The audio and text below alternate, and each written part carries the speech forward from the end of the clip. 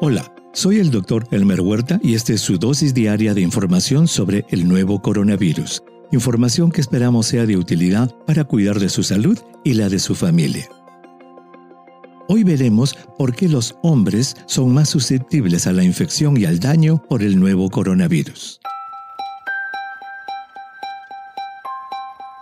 Una de las observaciones más intrigantes de la pandemia es que el nuevo coronavirus infecta y complica mucho más a los varones que a las mujeres.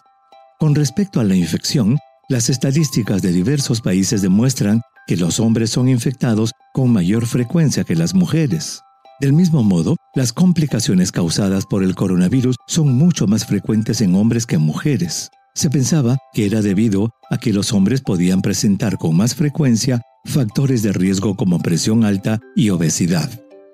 Sin embargo, un estudio reciente publicado en la Revista Europea de Cardiología del 14 de mayo ha encontrado que los hombres tienen mayor cantidad de receptores de entrada de los virus en sus células, lo cual haría que se infecten más rápida y severamente. Recordemos este importante tema de los receptores de entrada del virus a las células.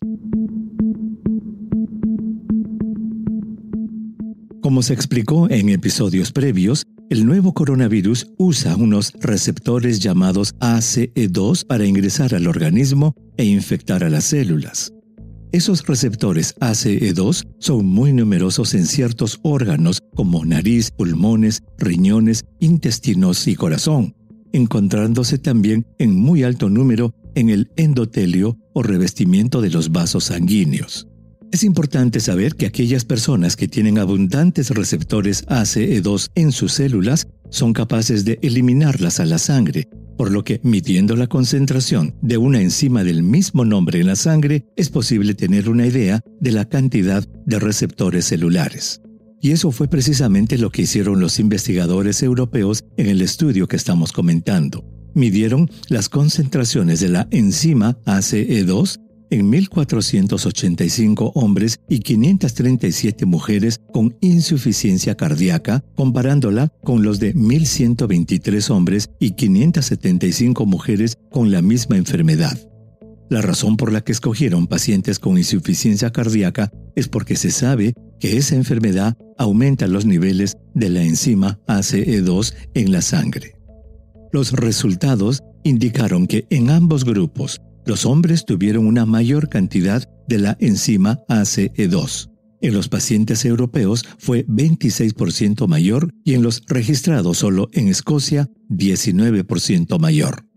El estudio también encontró que aquellos pacientes que tomaban medicamentos para su presión arterial del tipo inhibidores de la ACE, como captopril o lisinopril, y aquellos que tomaban medicamentos del tipo inhibidores de la angiotensina 2, como valsartán y losartán, no vieron afectados los niveles de la enzima ACE2.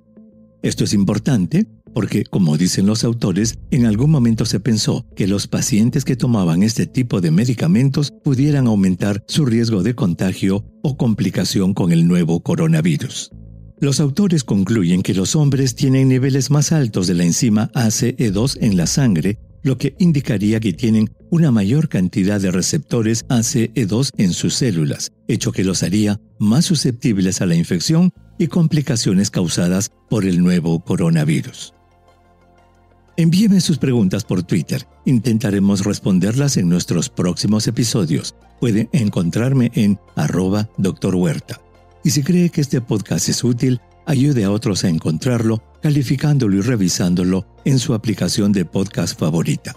Volveremos mañana, así que asegúrese de suscribirse para obtener el último episodio en su cuenta.